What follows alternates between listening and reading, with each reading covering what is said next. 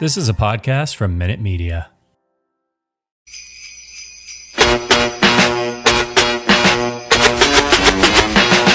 Hey everybody, welcome back to the Surely You Can't Be Serious podcast. This week, as we dive into Run DMC in our two-part hip-hop episode.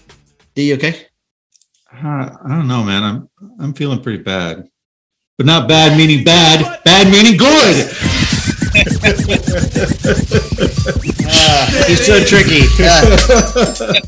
Welcome back, everybody. We are in the second album of our two-album comparison from 1986, the two albums that brought the new school of hip-hop to the forefront of mainstream. These are the trendsetters. These are the trailblazing albums for hip-hop. And we've got with us today our friend, Mr. David Wright, otherwise known as Def Dave. How you doing, Dave? Doing great, David Wright, Def Dave. My pronouns are the Lord of Lyrics, the Duke of Discussion, and the Son of Byford.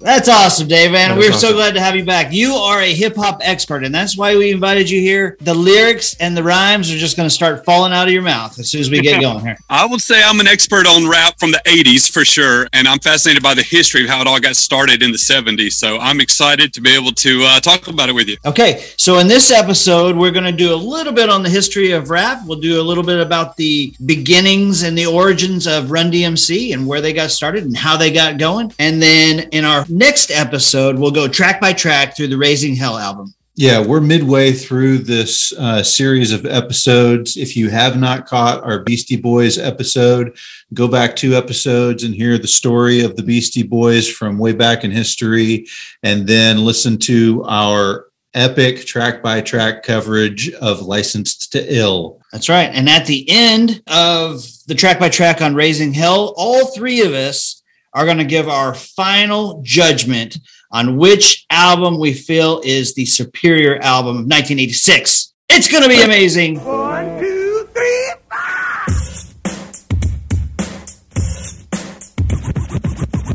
4. All right. Well, Dave, get us started on the history of rap and what we need to know before we can make our final judgment here. Well, I'm going to pick up the story in the 20th century this time. I'm not going to take you back to the 1800s. Okay, good. The birth of hip-hop, and the story we're telling today is a tale of two Jamaicas. On April 16th, 1955, in Kingston, Jamaica, Keith and Nettie Campbell gave birth to the first of their 6 children, a little boy named Clive. A little over 2 years later, in October of 1957, in Jamaica, Queens, Daniel and Evelyn Simmons gave birth to their second son, Russell.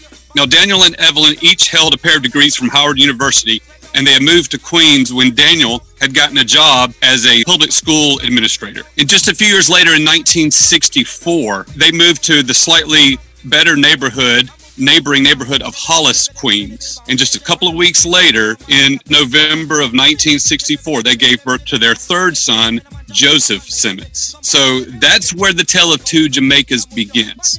But the Simmons family doesn't really come into play for another 10 years or so. But in 1967, the Campbell family moved from Kingston, Jamaica to the Bronx. And they moved into a tenement building called Sedgwick Towers. So just for the record, in 1964, that was Joseph's first Christmas in Hollis. Is that what you're saying? That is exactly right. Okay, good. Okay, but if you go back to the Campbell family, in 1967, the Campbells moved from Kingston, Jamaica to the Bronx, to a tenement building called Sedgwick Towers. Okay. And this is when young Clive, the first of their children, was 12 years old. When Clive was in high school, he'd only grown up to be about 5'8", but he had turned into a real sturdy guy. He was buff, he was strong, and he was physically dominant on the basketball court. And because of his physical strength, his basketball teammates gave him the nickname of Hercules. Okay. A couple of years later, one of his sisters, named Cindy, she needed some extra money for clothes. So they tried to figure out a way to raise a little bit of money. And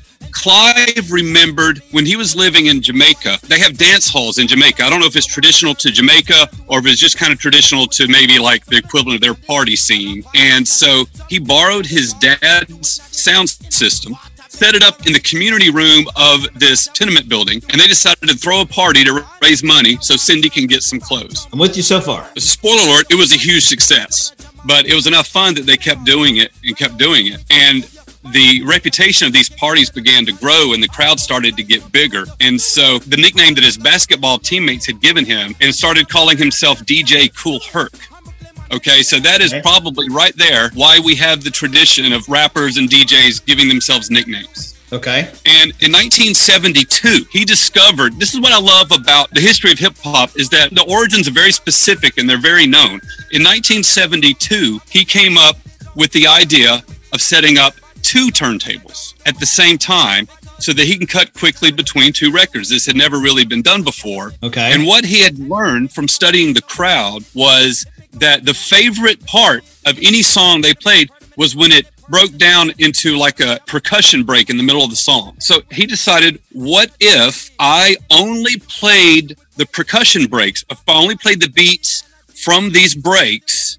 And what he did was he would cue up the percussion breaks, the break beats on each turntable, and when the break would come to an end on one, he'd play the other turntable. Okay. By doing this, he could extend the good part. Okay. What he discovered was have 2 copies of the same record. And by cueing the beginning of the break up and have it ready to go by the time it's ending on the other record, he can go back and forth. He could extend that break beat, as they called it, indefinitely. This is what DJ Kool Herc was famous for. He came up with a routine that would cut between 3 different records. And the very first merry-go-round routine he came up with included Turn It Up and Set It Loose by James Brown, Bongo Rock by the Incredible Bongo Band, and The Mexican by Babe Ruth. These all 3 had these percussion breaks in them, and he would just rotate between the 3 of them and keep them going for a long time. And the crowd would just go nuts and go nuts and go nuts. This was the very beginning of what became hip hop. Awesome. Okay. So by playing these extended break beats, the crowd would jump in and start dancing. And the longer that he kept this thing going, the more they would dance and the crazier their dance moves would get. And so these people that were dancing during these breaks, these were the break dancers. This is how you get the term break dancing. The break dancer. Okay, yeah, I get it. Okay. I love it. He had a regular group of guys who were like particularly acrobatic and inventive on the dance floor. He called them his break boys, which became B-boys. So that's why any hip hopper is now known as a B-boy. That's awesome. So now you're coming between twin records or between 2 turntables. You've got break dancers and you've got B-boys. Wow. So in 1974, there was a movie that came out called Earthquake. Are you familiar with it? No, I don't know this. Okay, so the movie came out called Earthquake in 1974, which is, for that movie, they created something called the Sin Surround Sound. It was specifically to give the audience an enhanced experience so they could actually feel the earthquake, and they had to use special speakers. They designed and created special speakers for this.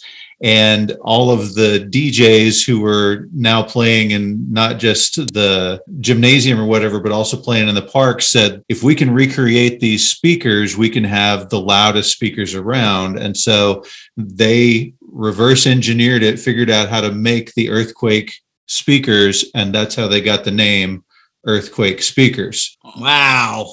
Cool. And then they would have dancers who were like dancing on top of the speakers. And I've seen it. They will stop the music and say, hey, get off the speakers. So in Jamaica, there's this tradition called dance hall toasting, which is very similar to what we would know as rapping, where someone is taking a microphone and speaking over some music that's playing back with the purpose of exciting the crowd and entertaining them.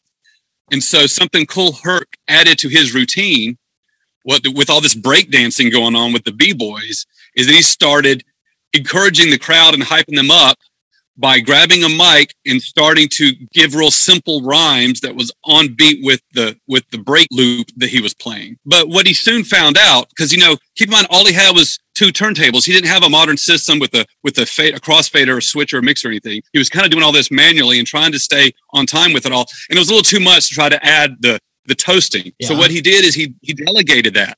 to a friend of his. And that is how Coke LaRock became history's first MC. And so in the Jamaican toasting halls, they were known as Master of Ceremonies. So Coke LaRock is the name of the first MC in hip hop. Now, we mentioned Scott LaRock in the Beastie Boys episodes, and fans of 80s rap may recognize the name Scott LaRock from Boogie Down Productions. Both those guys know their history because both of those names are an homage to Coke LaRock, the very first rapper. This is all happening at Sedgwick Towers. This is right there at Herc's home. And all this innovation's happening within 72 and 73. As a matter of fact, according to the PBS documentary series History Detectives, they were able to pinpoint the exact birth of rap. It was on August 11th, 1973, in the community room of Sedgwick Towers at 1520 Sedgwick Avenue. Right there in the community room, 2 turntables, extending the breakdancing with rapping on the microphone. August 11th, 1973, rap is born, and it's all from DJ Kool Herc. 1, 2, 3, come on. We got DJ Kool and Duck Get Fresh. Rock it to the beat, cause we are the best. Hey, every time you say two turntables, I'm like, and a microphone. I just keep wanting to say 2 turntables and a microphone. As it turns out, Kool Herc would not keep up with all the innovations that would quickly come in the following decade. But he is known as the originator. As a matter of fact, he never put out any recorded material until 2019. He did his first album. Really? But, yes. Wow. But he's always been known, recognized, and respected as the originator of rap. As a matter of fact, in the year 2007, the state of New York officially declared the Sedgwick Building to be the birthplace of hip hop. And it has since been nominated for inclusion on the National Registry of Historic Places. That's fantastic, man. So I'd mentioned that he did not really keep up with the innovators that would come. But what happened was, here we are, 73 going into 74, and his parties were growing. They were growing in size and they were growing in reputation. He began to gain status just through like his name being whispered on the streets. And you have to understand that in the 70s, especially the first half of the 70s, the Bronx was a scary place. In 1973, there was a member of the Black Spades gang whose name was Lance Taylor, and he went to his first Kool Herc party. And while there, he had this vision of what he could do to make the Bronx a safer place. Now, it would be a couple of years before he was able to realize this vision. In the meantime, there was this kid named Joseph Sadler who had been born in Barbados, but had moved to the Bronx, and he had become a regular attendee at Herc's parties. And as a matter of fact, Herc had kind of taken him under his wing as sort of an acolyte. And Joseph Sadler had been to a vocational high school, and he was able to take some of his mechanical and electrical engineering skills that he had learned there, and he built the very first Q monitor, which you could add to the system of the 2 turntables as a way to preview the entrance point of your next record, so he could be more precise with that. That was an innovation that allowed for more precision in the DJ's routine. So this innovation gave him the edge over Kool Herc with this Q monitor added to the system. So he went out and began throwing his own parties under the name of Grandmaster Flash. Oh, there you go. Wow, that's awesome, man. So this is a period of intense creation and innovation. This is all brand new. So a lot of people are jumping on board with this idea and they're trying new things. Grandmaster Flash had his own disciple, his own apprentice, whose name was Theodore Livingston. So Theodore was just trying to learn how to do all this stuff. He was learning it from Grandmaster Flash. And one day he was up in his bedroom working with 2 turntables, just practicing, trying to figure it out. And and his mom busted in and said, "What's that noise?" and so it kind of scared him. He kind of jumped in. He put his hand down on the record to stop it because he had talked to his mom. And when he put his hand down on it, it kind of slipped under the needle and it made this cool little zipping sound. And he goes, "Whoa, what was that?" And then he did it again. And then he went back and forth a few more times. And then he started doing it in rhythm. And that is how scratching, the technique of scratching, was invented. That's by accident. That's because awesome. Theodore Livingston's mother scared him. You're bringing it strong tonight, man. You really are. Love it. And Keep so going. Theodore Livingston is now better known as Grand Wizard Theodore. Yes. And so he's one of the big names from the 70s, and he's credited with inventing scratching. Wow. So 1975, Kool Herc is still throwing his parties. And Lance Taylor, if you remember Lance Taylor, he had that vision in 1973 of how to make the Bronx a safer place. Okay. He had been running with the Black Spades, which is one of the more violent gangs in the Bronx. But by 1975, Lance had begun DJing, and he quickly earned the reputation for playing ultra rare break beats. Okay, so that's what they called these percussion breaks that they were always looking for, because that's just the part they wanted. They wanted that part and nothing else. They could just play that. Well, it quickly got to the point where everybody was familiar with the common ones. And so he was looking for more obscure records to reveal beats that no one had heard before. And so he specialized in finding the most obscure songs, primarily from funk and soul, but from a wide array. So with his heightened influence that he had from running these parties, Lance Taylor was able to successfully realize his vision of how to make the Bronx a safer place. And he basically co-opted the Black Spades and turned them into, he renamed them the Zulu Nation. And he began to call himself Africa Bambaataa. Yeah. And he used hip hop and rap and creative expression as a way to channel the kids on the street, channel their energy in a positive way in order to move them away from crime and away from violence and just steer them into these creative outlets. Africa Bambaataa, he created basically that DJ virtue of crate digging, where you just go looking for the most obscure record that's going to have a cool beat that no one's heard before. Which is how he happened to be able to hear Cookie Puss. Is that right? It has to be. Right? Yeah, probably so. I mean, talk about an obscure album. Yeah. 3 white kids from Brooklyn. Yeah. Yo, I want to talk to Cookie Puss, man. Cookie Puss. Okay. So those are the 3 giants: Kool Herc, Grandmaster Flash, and Africa Bambaataa. They are the giants of hip hop. If you're going to have a Mount Rushmore, those are 3 of the faces right there. Okay. But what this created in the 70s was this breakbeat culture, this DJ party culture. There was something new. It was just kind of had risen kind of grassroots. And people were sneaking recorders into these parties and making these bootleg mixtapes. And they were selling them on the street. And the DJs, usually, they didn't know anything about it. But they were selling these mixtapes on the street. And these served to kind of spread the gospel. And so kids outside of Manhattan, outside the Bronx, in the other boroughs, these mixtapes kind of made their way out to the suburbs. And so this idea was catching on. And it was all just organic. And I just find all of that very cool. That there was this new way of playing records that basically turned the DJ into the star, into the entertainer, where it was all based on taking pre-existing material and remixing it in a new way. So it's basically editing for entertainment. It's live looping, live editing for entertainment. I've always found that extremely fascinating.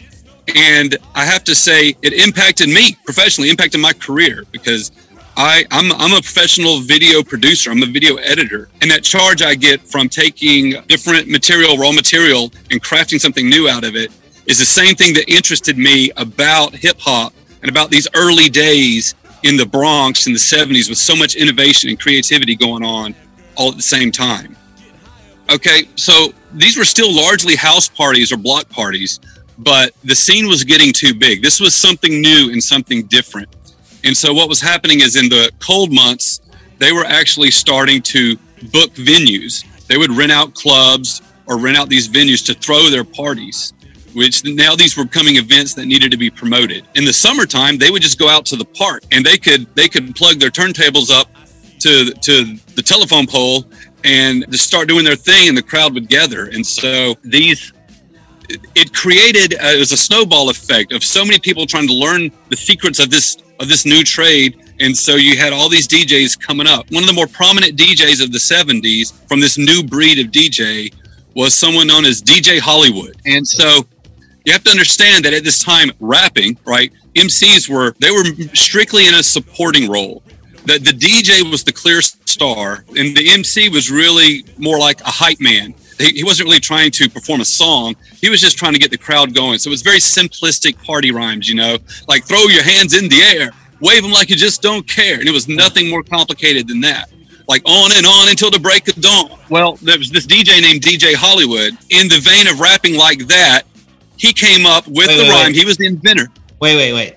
Rapping like this and like this and like that? It's like this, like that, is like this, y'all. Please do that lots and lots. Okay, I got you. Keep going.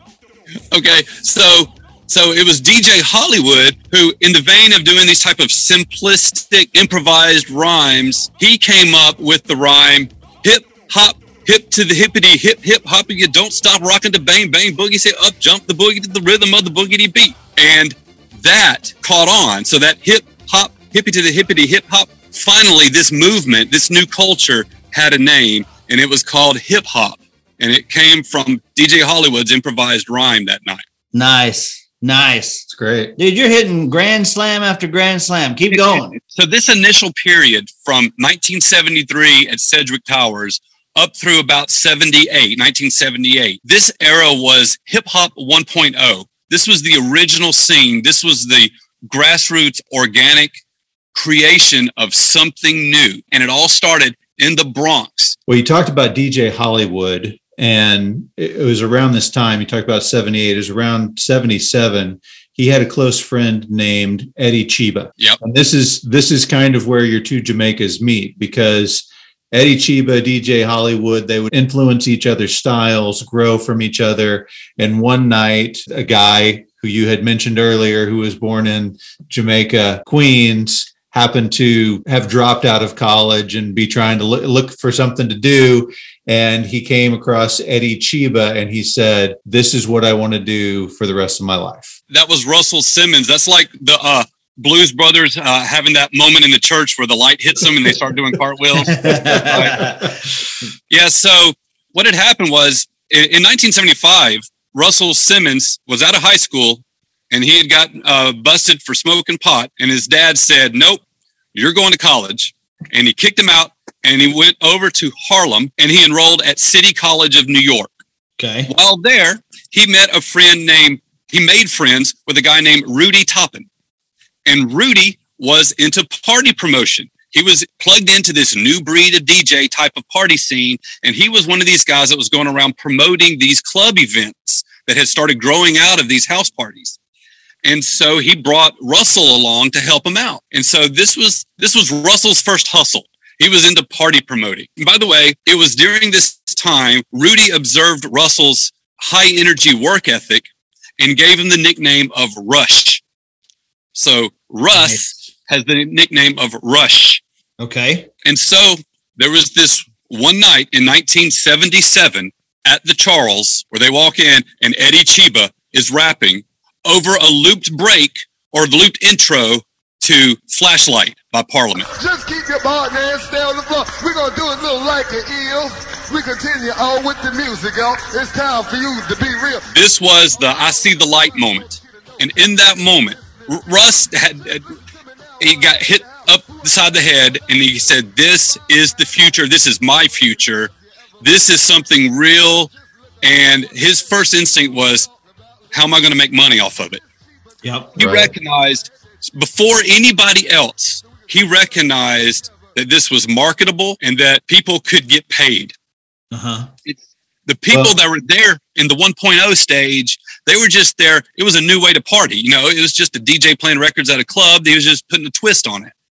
But Russell was the first person to see that this could be monetized and that this could be marketed. He was the first businessman, the visionary that could turn this all into something viable. He decided he was going to get into his own promoting. He quit working with Rudy and he started promoting his own. He was friends with the program director at the college radio station, the college where he was attending. The program director's name was Curtis Walker. And so they began promoting their own events. So you have to understand that Russell was the visionary who took hip hop from these ad hoc parties to like organized concerts and ticketed events and that kind of thing. He was kind of the trailblazer in kind of finding places that would take these acts, and then a circuit developed where you could just kind of make the rounds booking your act. And one of these other promoters during this same time, one of his competing promoters was a guy by the name of Junior Rames. Now, you probably haven't heard of Junior Rames, but you've heard of his brother, actor Ving Rhames. Wow. Nice. That is a nice nugget right there. So they were booking all these events, and they were developing this circuit, and they were promoting parties. Russell was the businessman, but Curtis Walker was the star. He was the rapper on stage that people were coming to see, and he went by the name of Curtis Blow. You know where he got blow? From cocaine. Right. So, what? Wait a minute. What? Eddie Chiba. Chiba is another name for marijuana. And they're like, well, Curtis Walker, that's no good. What do we got a drug that's better than marijuana? How about Curtis Blow? Well, keep in mind the first MC ever was Coke LaRock. So this was working. The first party that Russell threw on his own, was 800 people showed up for it, and it only held 600 people. So he was flush with cash. He made the money.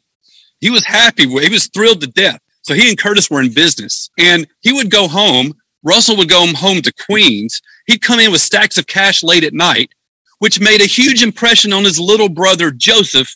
Little Joey was about 13 years old, and he was amazed that Big Bro was coming in with stacks of cash and all these stories about working in the clubs with these rappers and DJs that Joey was listening to on mixtapes that people were passing around at school. So by 1978, Curtis Blow needed a DJ, and Russ knew exactly who to come to for the job because his little brother, Joey, who was just 13, had been chomping at the bit for months to be able to join him. And he was learning and practicing at home how to work the turntables. And so finally, they tapped him to be the DJ for Curtis Blow.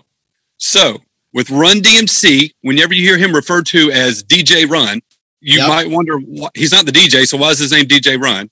It's because he started out as Curtis Blow's DJ in 1978. As a 13-year-old. As a 13-year-old. His first night on stage ever in his life. He's 13 years old, and he's on stage with Curtis Blow and Grandmaster Flash. That's incredible, man. Son of Curtis Blow. Son of Curtis Blow. I heard that he got the name Run because he was a fast worker. Is that it? Yep. Okay. Just like his big brother, Rush, Run had a high energy personality and work rate, and they say he was always running off at the mouth. There you go. Yeah. That seems about right. So he was DJ Run. He was billed as the son of Curtis Blow. And they spent several years doing this act, and Run would rap. He would take his turn on the microphone. And so he was still a kid who's in junior high, and he was spending his weekends at the clubs performing. So here we are in 1979, and there was a writer by the name of Rocky Ford who had just written a piece for Billboard. Rocky IV? That's the one where Rocky takes on the Russian. You killed Apollo. I must break you. Rocky Ford. Rocky Ford, okay. Rocky Ford had just written a story for Billboard on this new breakbeat culture that had taken root in the Bronx. Okay. And he was taking the train through New York when a flyer for a Rush Promotions party caught his eye. It just caught his eye. He just noticed it. When he got off the train, he saw a little kid hustling around, running around, putting up flyers for parties, and it also had the Rush name on it. And so this inspired him. He's always looking for his next story to write. So he decided he would write a story about who this promoter was because he appeared to be a big deal. Well, first of all, the little kid he saw tacking up posters in a hurry, that was Joseph Simmons, putting up flyers for his big brother. But he was able to track him down at his offices and met with him. And he was inspired to write this story because Rush Entertainment appeared to be the biggest mover and shaker, on the scene. And so they met, and there was an exchange of ideas. So Rocky got his interview with Russell, but in exchange, he taught Russell about the music business and how the music industry works and how the record business works. And so that was obviously a very important step in Russell's life. But Russell had a vision for his life and for his future. He believed in it, and he was at a point where he had to prove it to his dad. He had to prove that I'm not making a mistake. and this is something legit and viable. And so he went all out promoting this one big party in Harlem. This was going to be the show that proved it all to his dad. And guess how many people showed up? Nobody. Zero. Yikes. Nobody. His worst failure as a promoter. Literally 0 people showed up. Oh my gosh, that's terrible. He had rented the venue. He had paid for the advertising and nobody showed up. It broke him. Russell's career was dead. He didn't know what he was going to tell his dad. Right. Because it was the end of the line. He had a great idea. It lasted a couple years with Curtis Blow, but it was over. He didn't know what to tell his dad, so he called his mom. And his mom, who had also had a good job high up in New York City Parks and Rec, gave him $2,000. And it's only because of that $2,000 that he was able to continue. And so with that money, he decided he was no longer going to go into party promotion and that instead he would move into artist management. Okay. And so with this decision made, he went back to Rocky Ford, the Billboard writer who had told him about the music business and told him what he wanted to do. And Rocky had already been talking with an ad exec at Billboard magazine named J.B. Moore, and they had decided they were going to do something that had never been done before. They were going to produce a rap record. And they looked at Russ and they're like, well, maybe Russ is our guy. Nobody in hip hop was thinking about making their own record. They were taking other people's records and playing them and dancing to them. And that's all it was. But Russell and Rocky and J.B. Moore decided they were going to make a record. And this is kind of cool. The rapper they had in mind for their record was Eddie Chiba. Well, Russell has Curtis Blow as his one and only client. Well, Russell wants in on that, but they want Eddie Chiba. So Russell takes them to a show where both Eddie Chiba and Curtis Blow are performing on the bill. And it's all on Curtis Blow's shoulders. It's like, this is on you, buddy. This is your chance. Uh-huh. Put on the performance of your life. These guys want to make a record. You've got to blow Eddie Chiba off the stage. Step up, make it happen. So like some kind of movie moment with everything on the line, Curtis Blow takes the stage that night. And you can hear the theme music playing in the background. And he blows Eddie Chiba out of the sky. And that is why today, most people have probably heard of Curtis Blow, but most people have probably not heard of Eddie Chiba. They still haven't made their money, right? Russ is still broke. He's living on this, he's squeezing by on this money that his mom gave him. But he's already pioneered organizing hip hop into organized shows. He's already pioneered a circuit of venues for performers. And maybe he didn't realize it yet, but he had already pioneered the idea of managing or representing rappers. And now he was ready to pioneer the producing of actual rap records. Now, their idea, Rocky Ford and J.B. Moore's idea, was to do a novelty song. They decided they would do a song about Santa Claus, and they wanted to make it a rap record. Now, that's a million miles away from all this vital, energetic, creative, awesome stuff happening in the clubs, but they're trying to find a way to present it to the public. So it's this nice little novelty comedy record about Santa Claus. But then something went wrong on the way to the studio.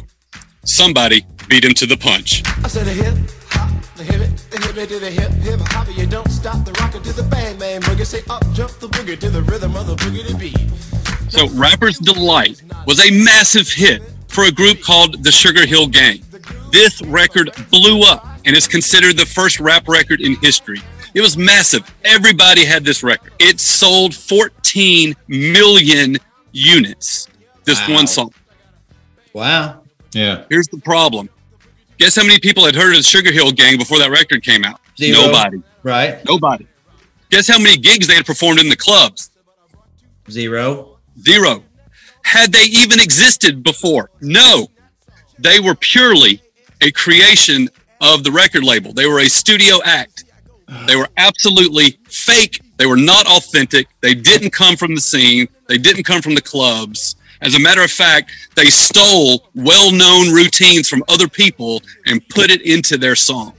They were a boy band. They were New Kids on the Block. Wow. They were. Wow. So everybody in America, right, is loving this song. It blew up, but everybody in the Bronx, everybody around the New York area that knew what real hip-hop was like, they hated these guys. They hated them. They were posers. They were fake. Russell hated them, not because they were fake. He hated them because they beat them to the punch and they got their record out first. So they pushed forward. Russell, Ford, and Moore pushed forward with their plan. And in time for Christmas 1979, they released Curtis Blow's Christmas Rappin'. Hit it!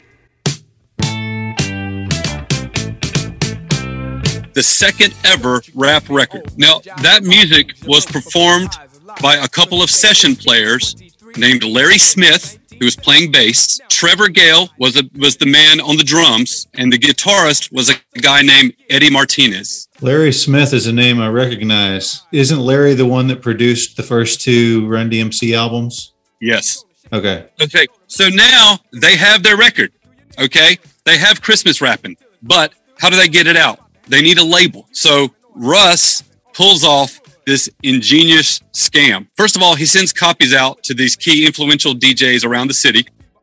Then he writes up a bunch of fake orders for Christmas Rappin' and sends it to Polygram. Like he has a Polygram Records order sheet to fill out. And he just fills it out with all these fake names, everybody requesting Christmas Rappin' from Polygram. They get all these orders in and they're like, number one, we don't have it. Number two, what is it? You know, we don't know what this record is. But they fell exactly into Russell's plans. It made them curious. And they're like, well, clearly there's a demand for this record. Look how many people want it. Brilliant. And so they tracked down the producer and said, hey, we need to sign you. We want to distribute this record. And that's how they got the record deal for Christmas Rappin'. That is the fadeaway swish, if ever there was one. That's genius, man. This guy is a marketing genius. Yep. He combined street hustle with college education and a visionary business sense.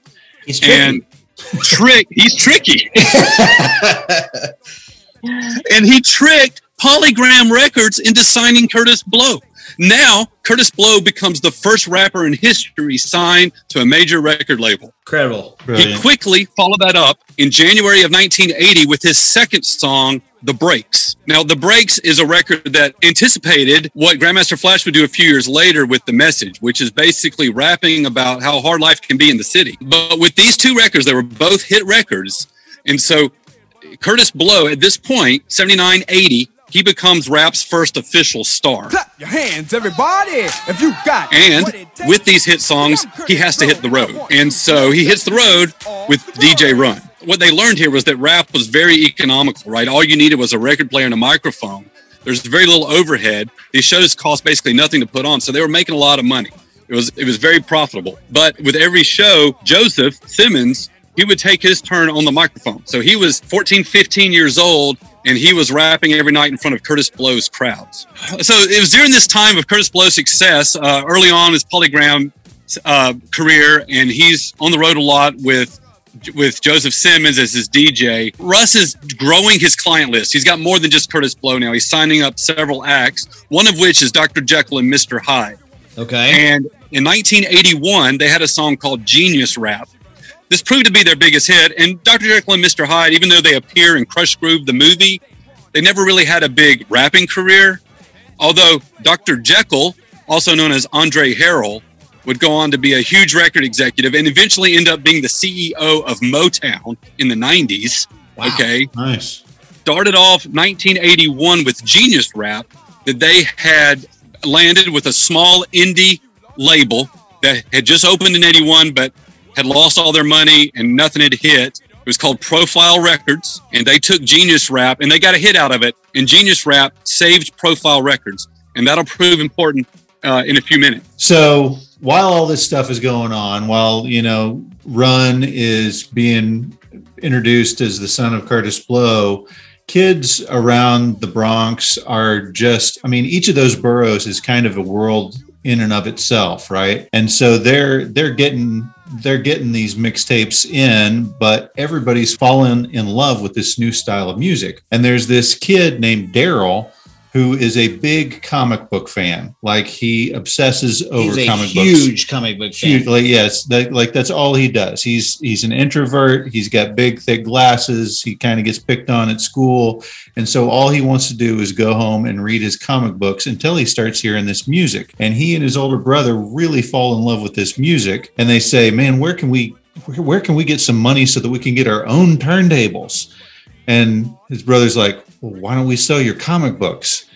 And he's like, but I like my comic books. Right. And he's like, well, yeah, we'll sell the old ones that you've read already. He's like, okay, I'll keep the good ones. We'll sell my old comic books. And they sell it. They buy the turntable. And then Big Brother says, now don't you touch this when I'm not in the house.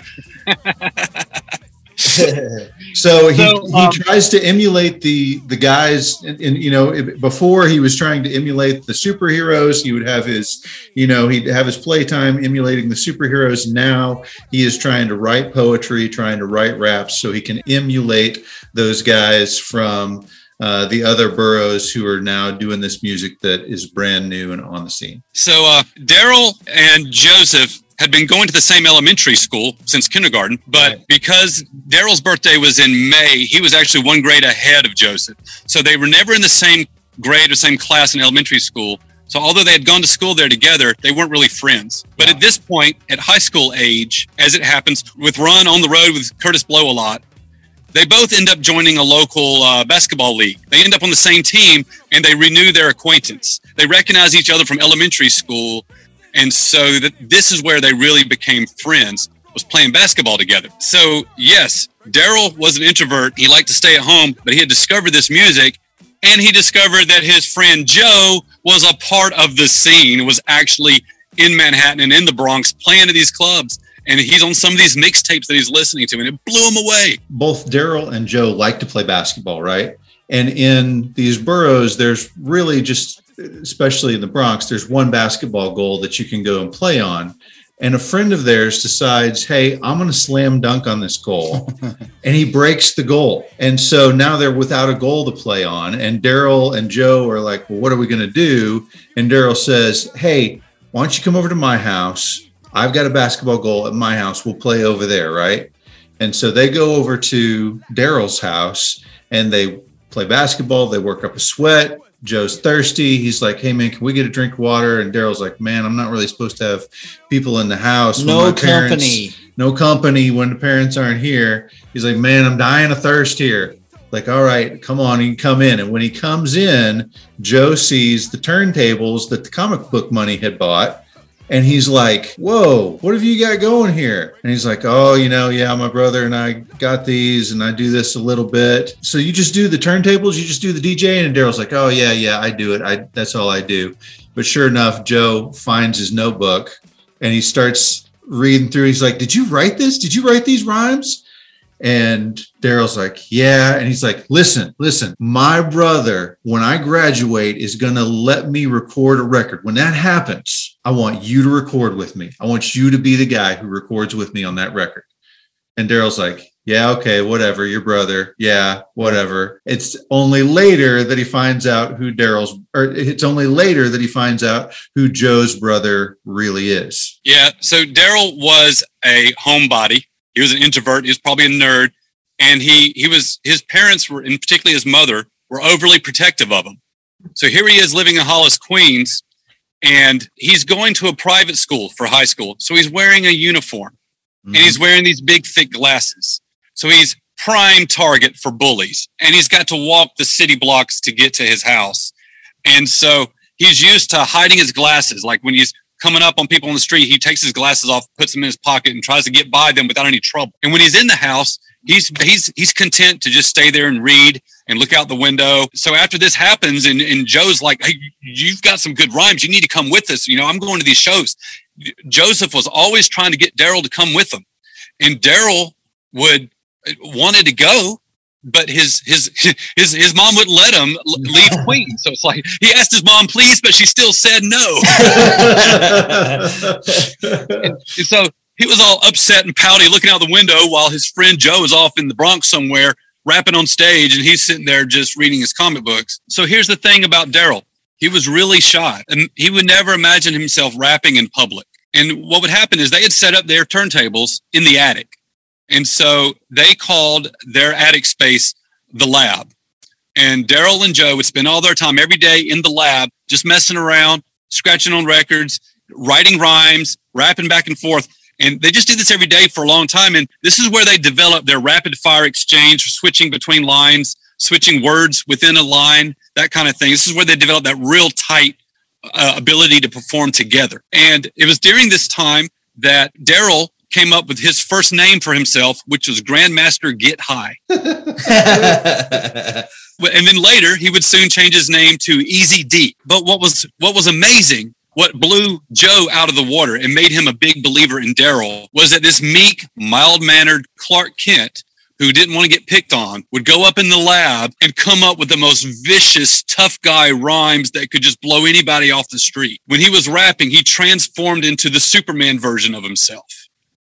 But Joe couldn't get him to perform anywhere. So across the street or nearby, you had they called it 2/5 Park. It was on 205th Street. And this was the park that was the scene for all the parties in Hollis that were going on. So these kids that were figuring out how to be a DJ by listening to these mixtapes, or maybe going to a club show in the Bronx, they'd come back and they'd try these things. They were hooking up their turntables in 2/5 Park and throwing their own parties. And so there was a competition among DJs to see who could draw the biggest crowd and who can keep the party going the best. And at this time, the best DJ in Hollis playing at 2/5 Park was a guy named Jazzy Jace, who was a member of the 2/5 Down crew. And so every once in a while, Joe could get Daryl out of his house. He wasn't allowed to leave Queens, but they'd go down to the park when the parties were going on, especially when Jazzy Jace was on the turntables. And all these kids were just eager to get on the mic and rap. They wanted to rap.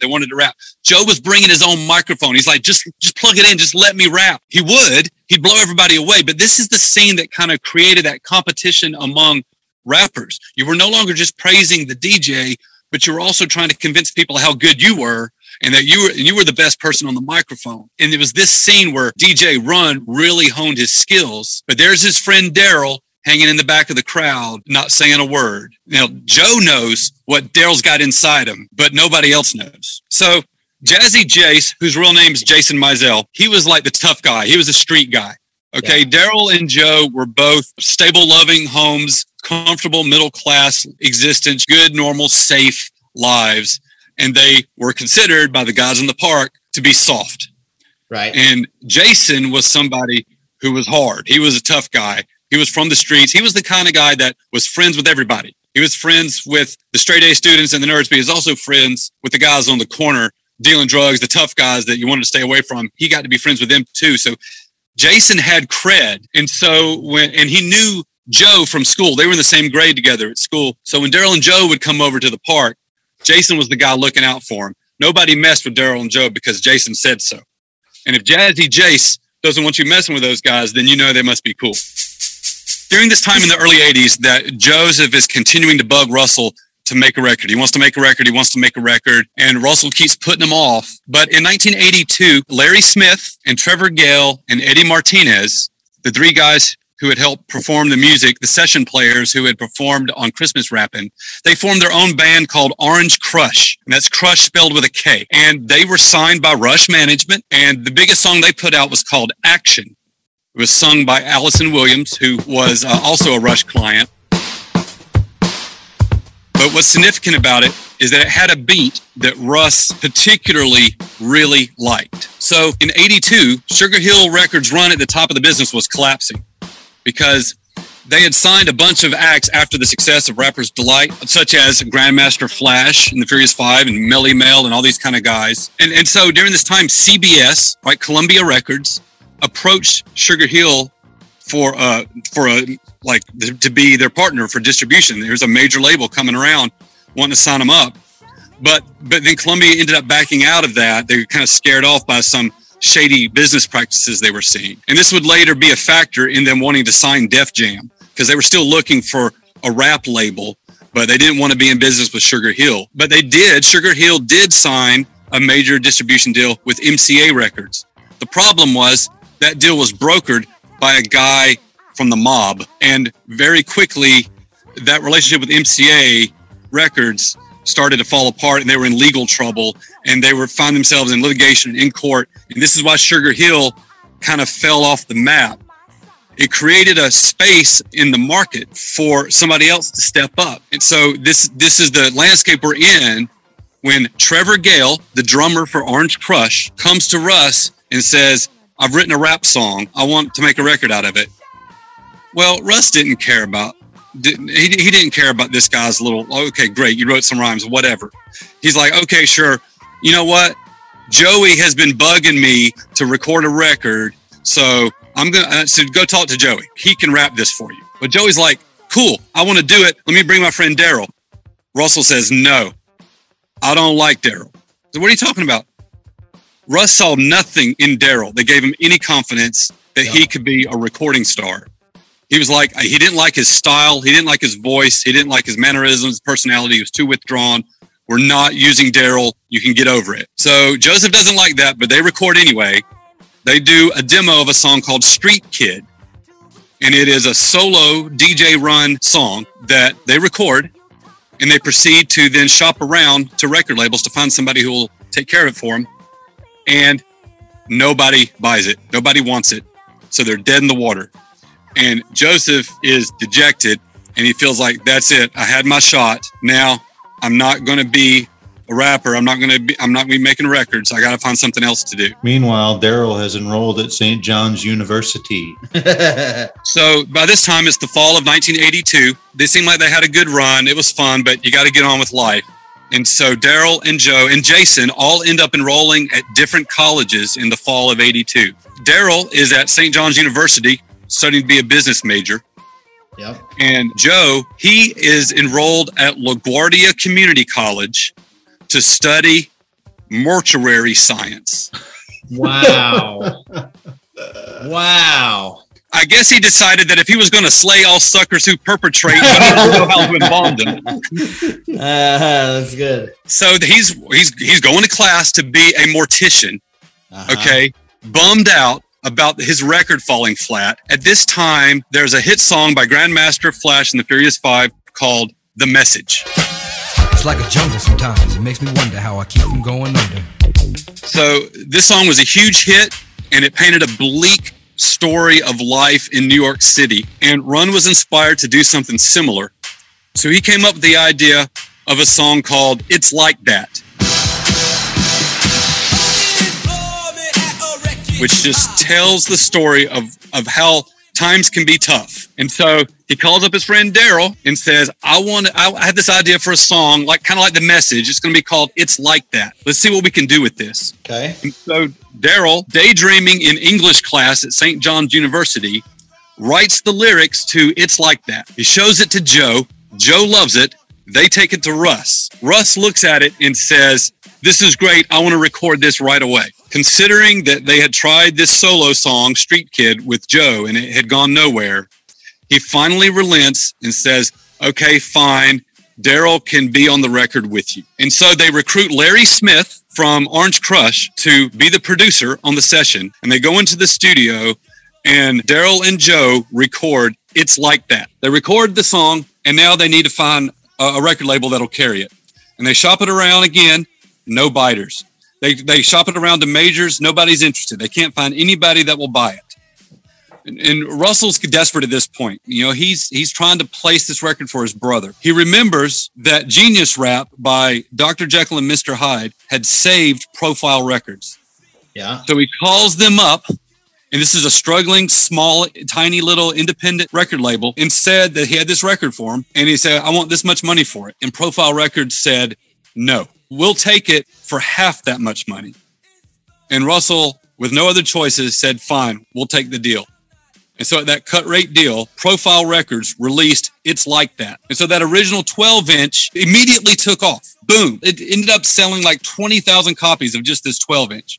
Now they needed they needed a B-side for this single. So they had to come up with something fast. So what they did is they turned to the rhymes that they had for a long time. These were rhymes they'd come up with in the park and in the attic, in their lab, that they had for a while. They just dug through their notebook, found some old words. And then for the track, they went back to Larry Smith, and Russell said, hey, you know that beat from Action that I like so much? I want to reuse that. Let's use the groove that Orange Crush had on Action. And so Sucker MCs used the Orange Crush groove. And so they subtitled the song Crush Groove 1 because it's the same beat that Orange Crush had used on Action. Which is where you get the name for the movie later on. Exactly. Crush Groove. And so this song was called Sucker MCs. And this song, where It's Like That was the A side and blew up and was a hit on the radio, it was the B side that blew up on the club scene, because this was something brand new. This was something that nobody else was doing. It was nothing but beat, scratch, and rhymes. These were those battle rhymes that Ron had to come up with in the park in order to stay on the mic and not let anybody else have it. And he put it all on this record at a time when other people are putting in softer sounds and trying to be more musical. They're just coming straight from the street, just the beat, just the rhymes. And this record single-handedly took rap from this original breakbeat culture and introduced the drum machine as the sound of choice and defined the sound of rap for the rest of the decade.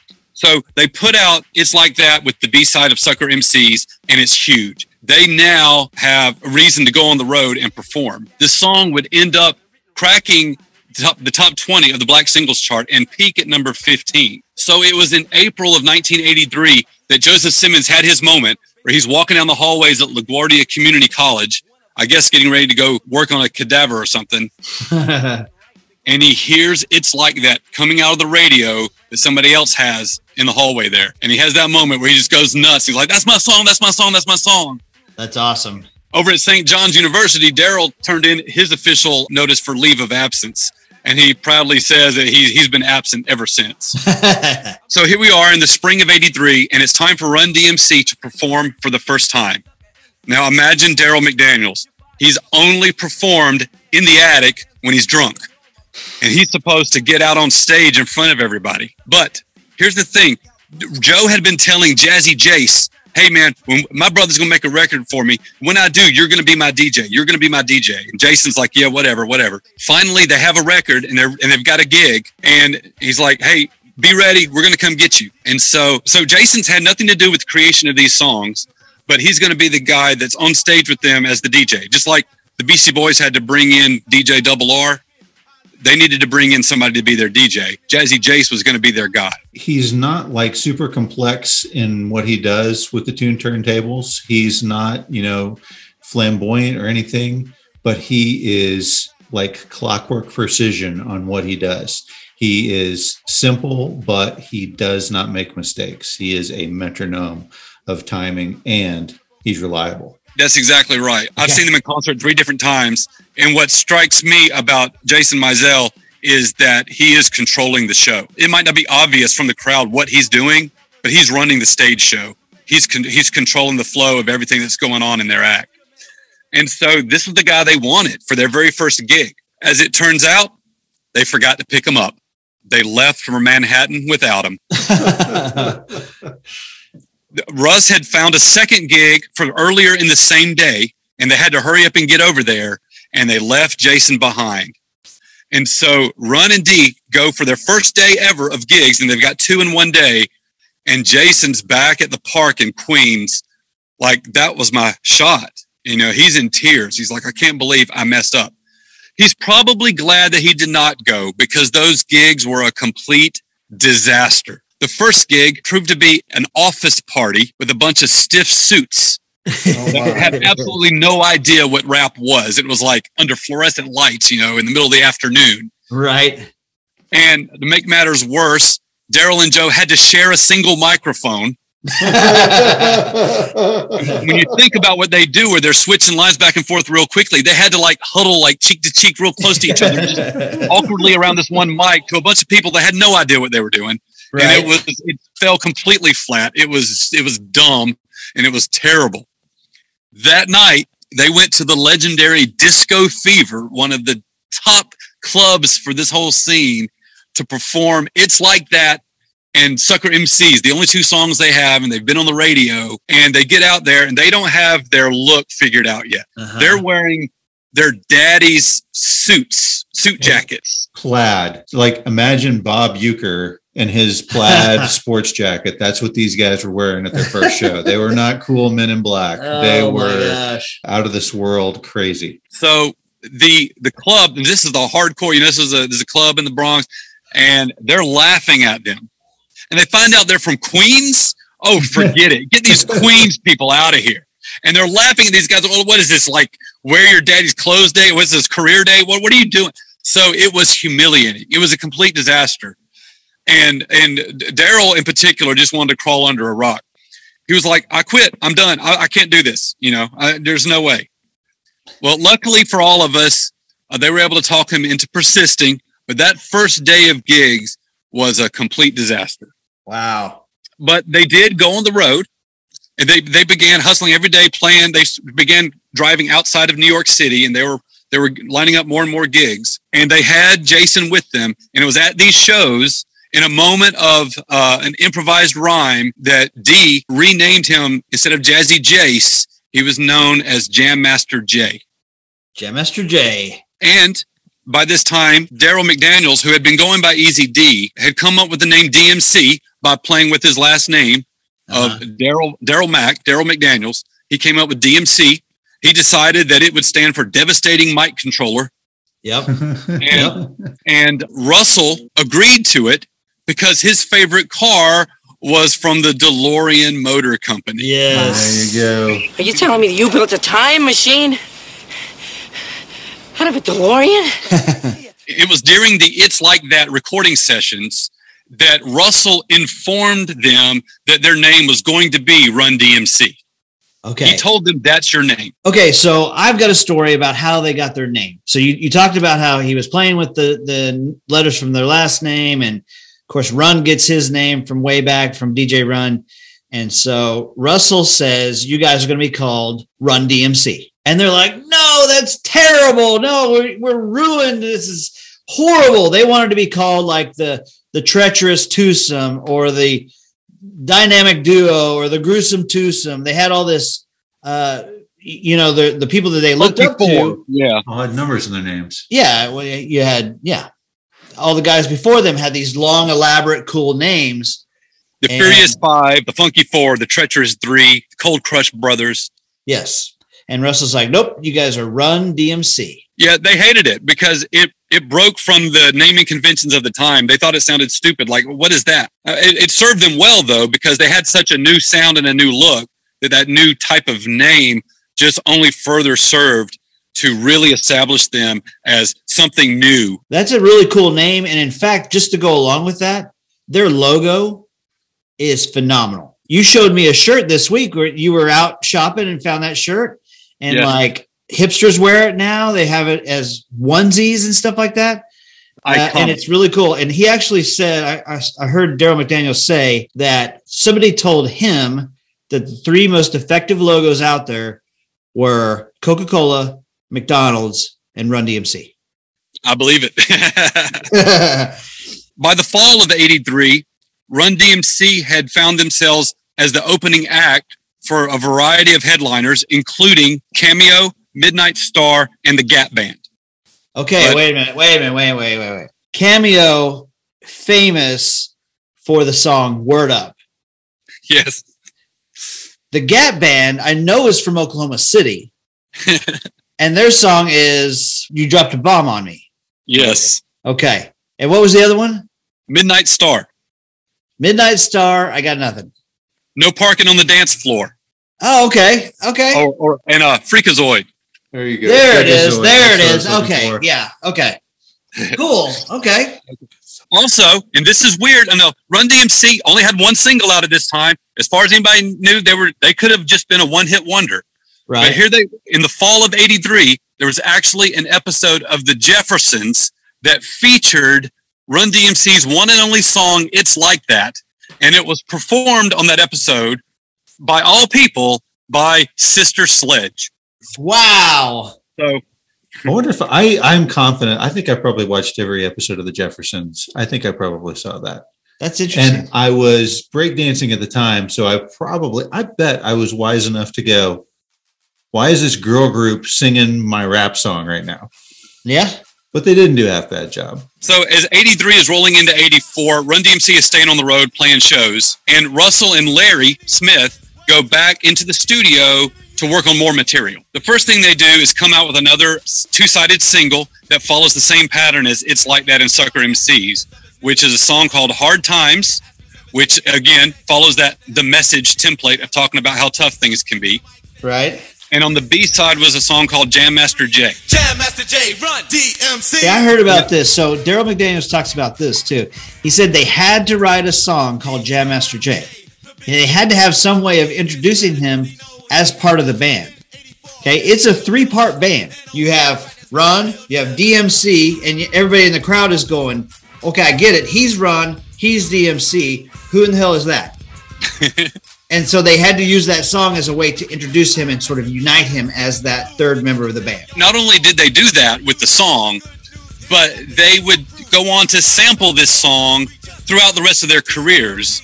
Because this is the part where he goes, Run, DMC and Jam Master Jay, and he's cutting on Run, Run, Run in all his future records.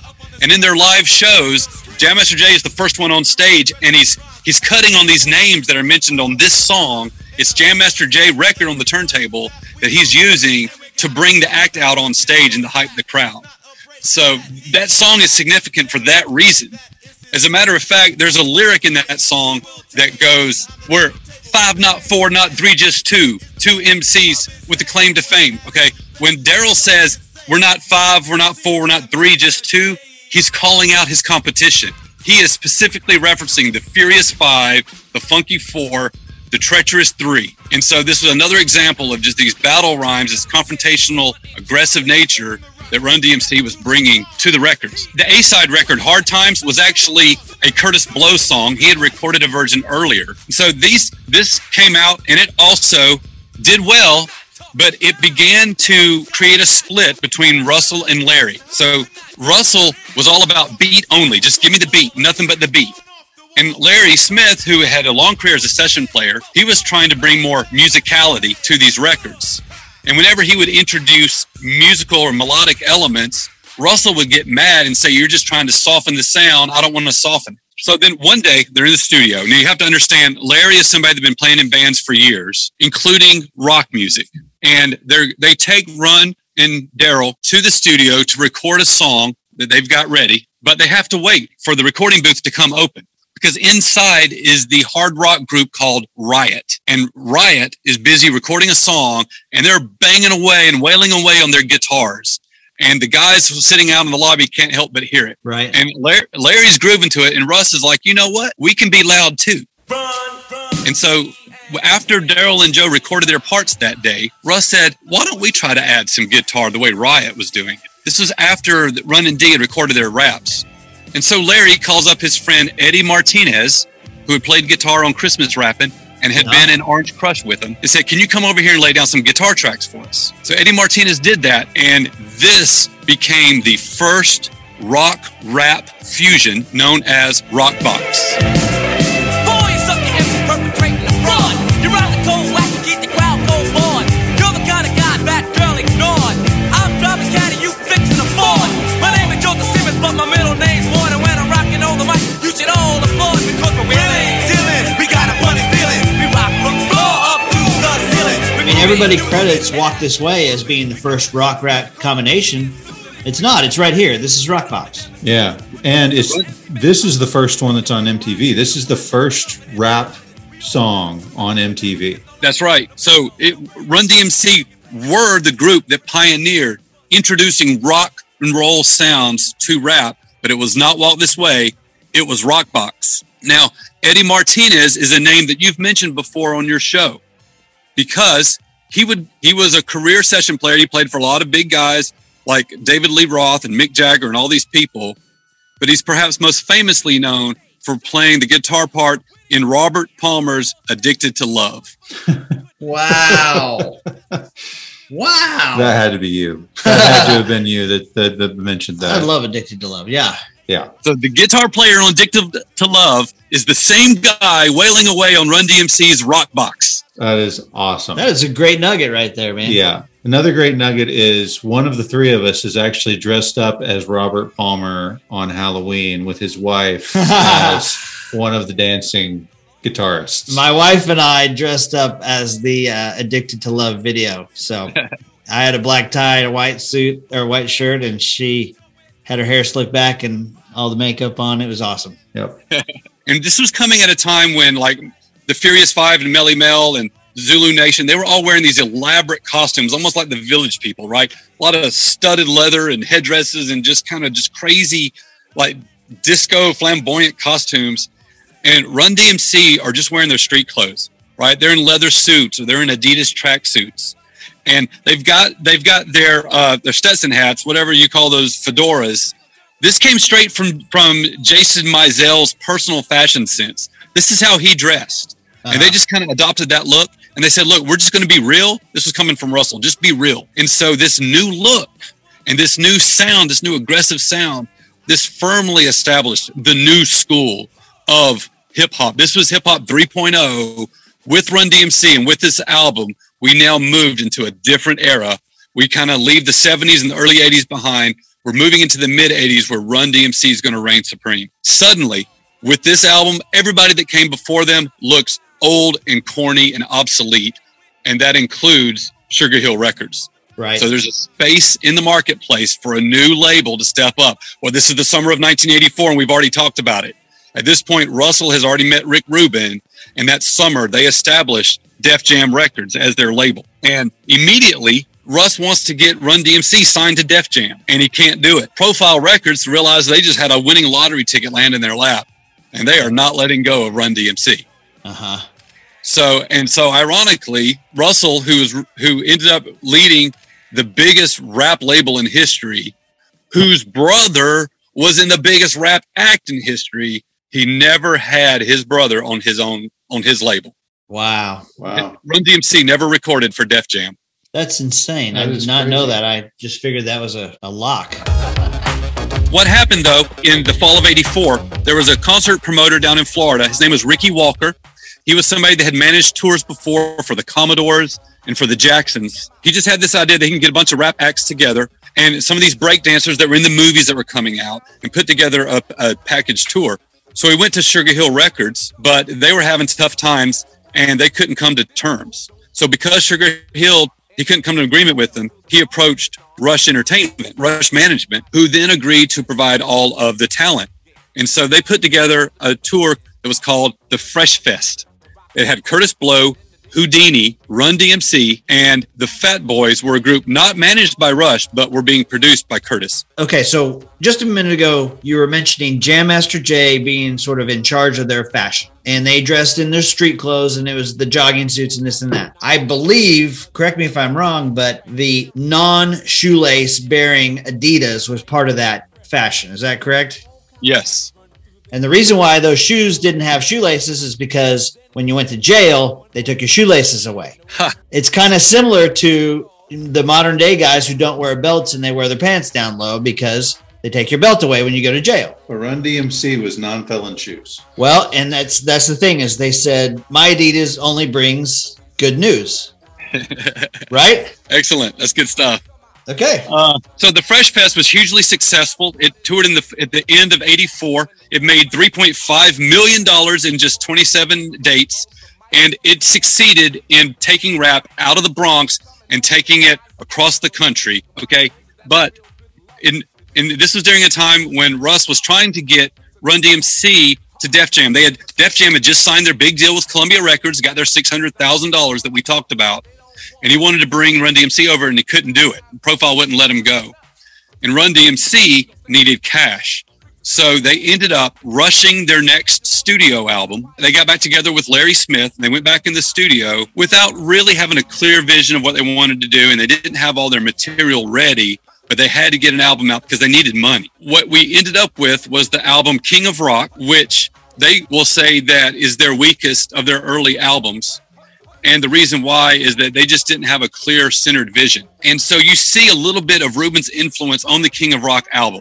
There's a song called Can You Rock It Like This that was actually written by LL Cool J. That was due to Rubin's influence. There's a single off the album called Jam Master Jammin' that Rubin actually played guitar on for the single version. And their title track was called King of Rock. And that was definitely under the influence of Rick Rubin. And it was their second attempt to meld rock and roll with rap. It was kind of this thematic sequel to Rockbox. It's called King of Rock. It is awesome. It's one of their best songs. I absolutely love King of Rock. I'm the king of rock. There is none higher. Sucker MCs should call me sire. To burn my kingdom, you must shoes fire. I won't stop rocking till I retire. Have you seen the King of Rock video? Yes. If you watched MTV in 1985, you saw the King of Rock video. So Run DMC was the first rap group to have a video played on MTV. It was Rockbox, but they were back the very next year with King of Rock. And I remember seeing this video very clearly. It's got Bud Melman in it, the old That's guy right. from David Letterman. Yes, Yeah. the guy, he was hilarious from the David Letterman show. So 1985, that's also the year of We Are the World by USA for Africa. And it became this massive, massive project to fight starvation in Africa and in Ethiopia. Yes. This led Bob Geldof to the idea of organizing Live Aid. Live Aid took place in July of 1985. Yep. That probably deserves its own episode from you. Is this enormous project? 2 simultaneous concerts in London and Philadelphia on the same day. Yep. It was like the Woodstock of the 80s. Yes. It took place on July 13th. And they were booking all these guys at the press conference in the weeks leading up to this massive event that people could hardly get their brains around how big this was going to be. It began to dawn on people that they hardly had any black artists at all anywhere in the lineup. And they didn't have any rappers. And they started catching a little bit of PR heat, and they were trying to say that they were reaching out to black artists and that nobody was accepting them. That turned out that wasn't true. They were just kind of trying to cover for themselves. Rush Management reached out to Live Aid and said, hey, what about my guys? I've got 2 albums on the top 200 list. I've got 5 singles in the top 20 of the black singles. I've got videos in heavy rotation on MTV. How about you book my guys on your show? Yeah. They said, sorry, we don't have any room. We're booked up solid. Well, that was a problem because they found out later that after Run DMC had been told that, only then did the Beach Boys, Madonna, and Tina Turner get offered spots on the bill. The Beach Boys played Live Aid? Wow. Okay. Yes. Okay. Don't Hey, divert I know me. that's your thing, right? Don't distract me on the Beach Boys. We'll be here for 2 more hours. I'm sorry. But in 1985, Madonna makes sense. Tina Turner makes sense. Run DMC makes sense. And the Beach Boys, right? Okay, Exactly. all right, fine. Okay. Keep going. The Beach Boys always make sense, okay? Okay.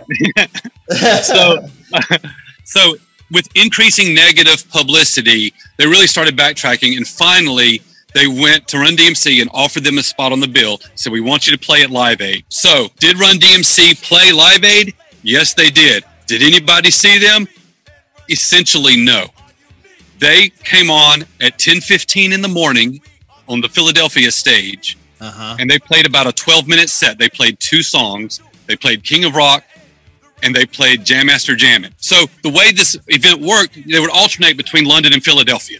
Okay, Right. So it started with on the Philadelphia stage just before Run DMC went on was a reunion performance by Black Sabbath at 10 o'clock in the morning. Okay, The only So- time they might be sober. That's right. You got to catch them early. and so when that was over, they cut to Sade playing on the London stage. And so while she's playing, the Sade? stage was getting set back up for Philadelphia. Okay. Keep going. Okay. So he goes from Black Sabbath in Philly straight to Sade in London. They come back to Philly and it's Run DMC. Okay. Okay. Run DMC gets part of one song out and then they cut away from them. And the rest of their performance is not televised. And the reason why is they're doing this big introduction in London for Sting. And so Sting gets all the airtime and Run DMC basically gets cut out of the broadcast. But they did step on stage at Live Aid and the poor got paid. There you go. There you go. That's better than a kick in the pants. Just a couple of weeks after Live Aid, they appeared on Dick Clark's American Bandstand. And that was followed shortly thereafter by Fresh Fest 85, where they restaged the concert tour from the year before with the same talent lineup.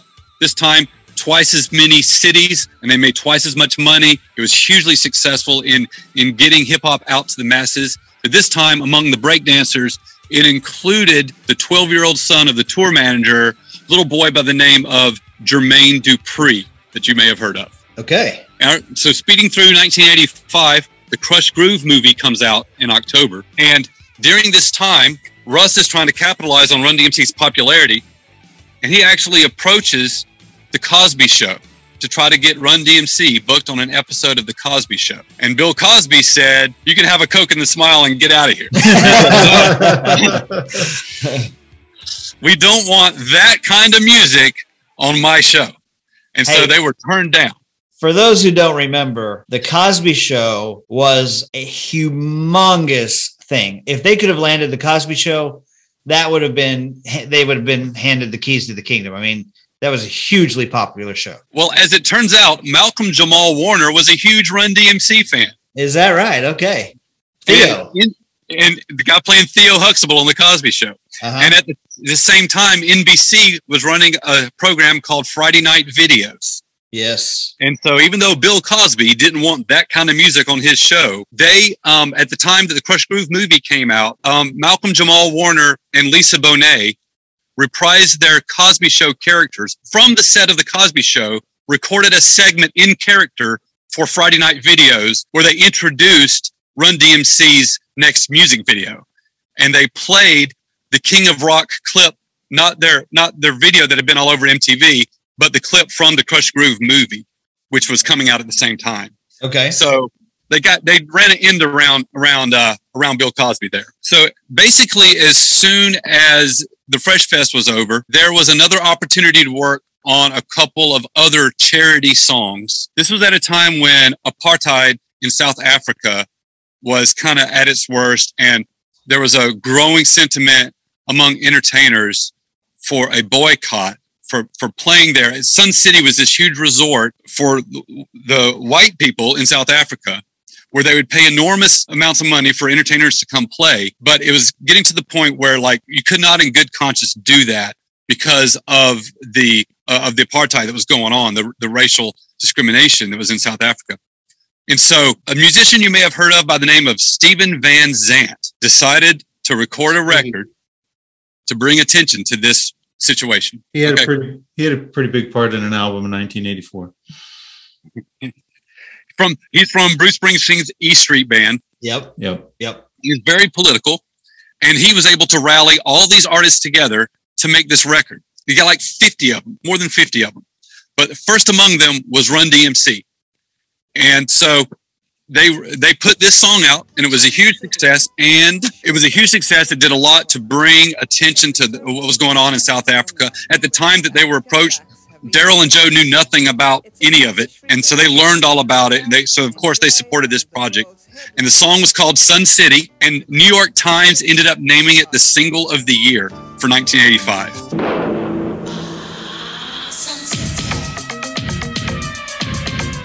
Wow. At the same time, January of 86 is just around the corner, and it's going to be the first ever MLK holiday. And Martin Luther King's son, Dexter King, decided he wanted to produce a rap record to teach kids about his father and the work he had done. And so he approached Run DMC and Curtis Blow and New Edition, LaBarge, Lisa, all these artists collaborated on a song called King Holiday. Once a year, we celebrate Washington and Lincoln on their birthday. And they wanted to get it out in time for the middle of January, for the first iteration of this holiday that's coming around. But the record label would not give them the money for a music video. So guess who came to the rescue and provided his own money to make sure the music video happened? Prince.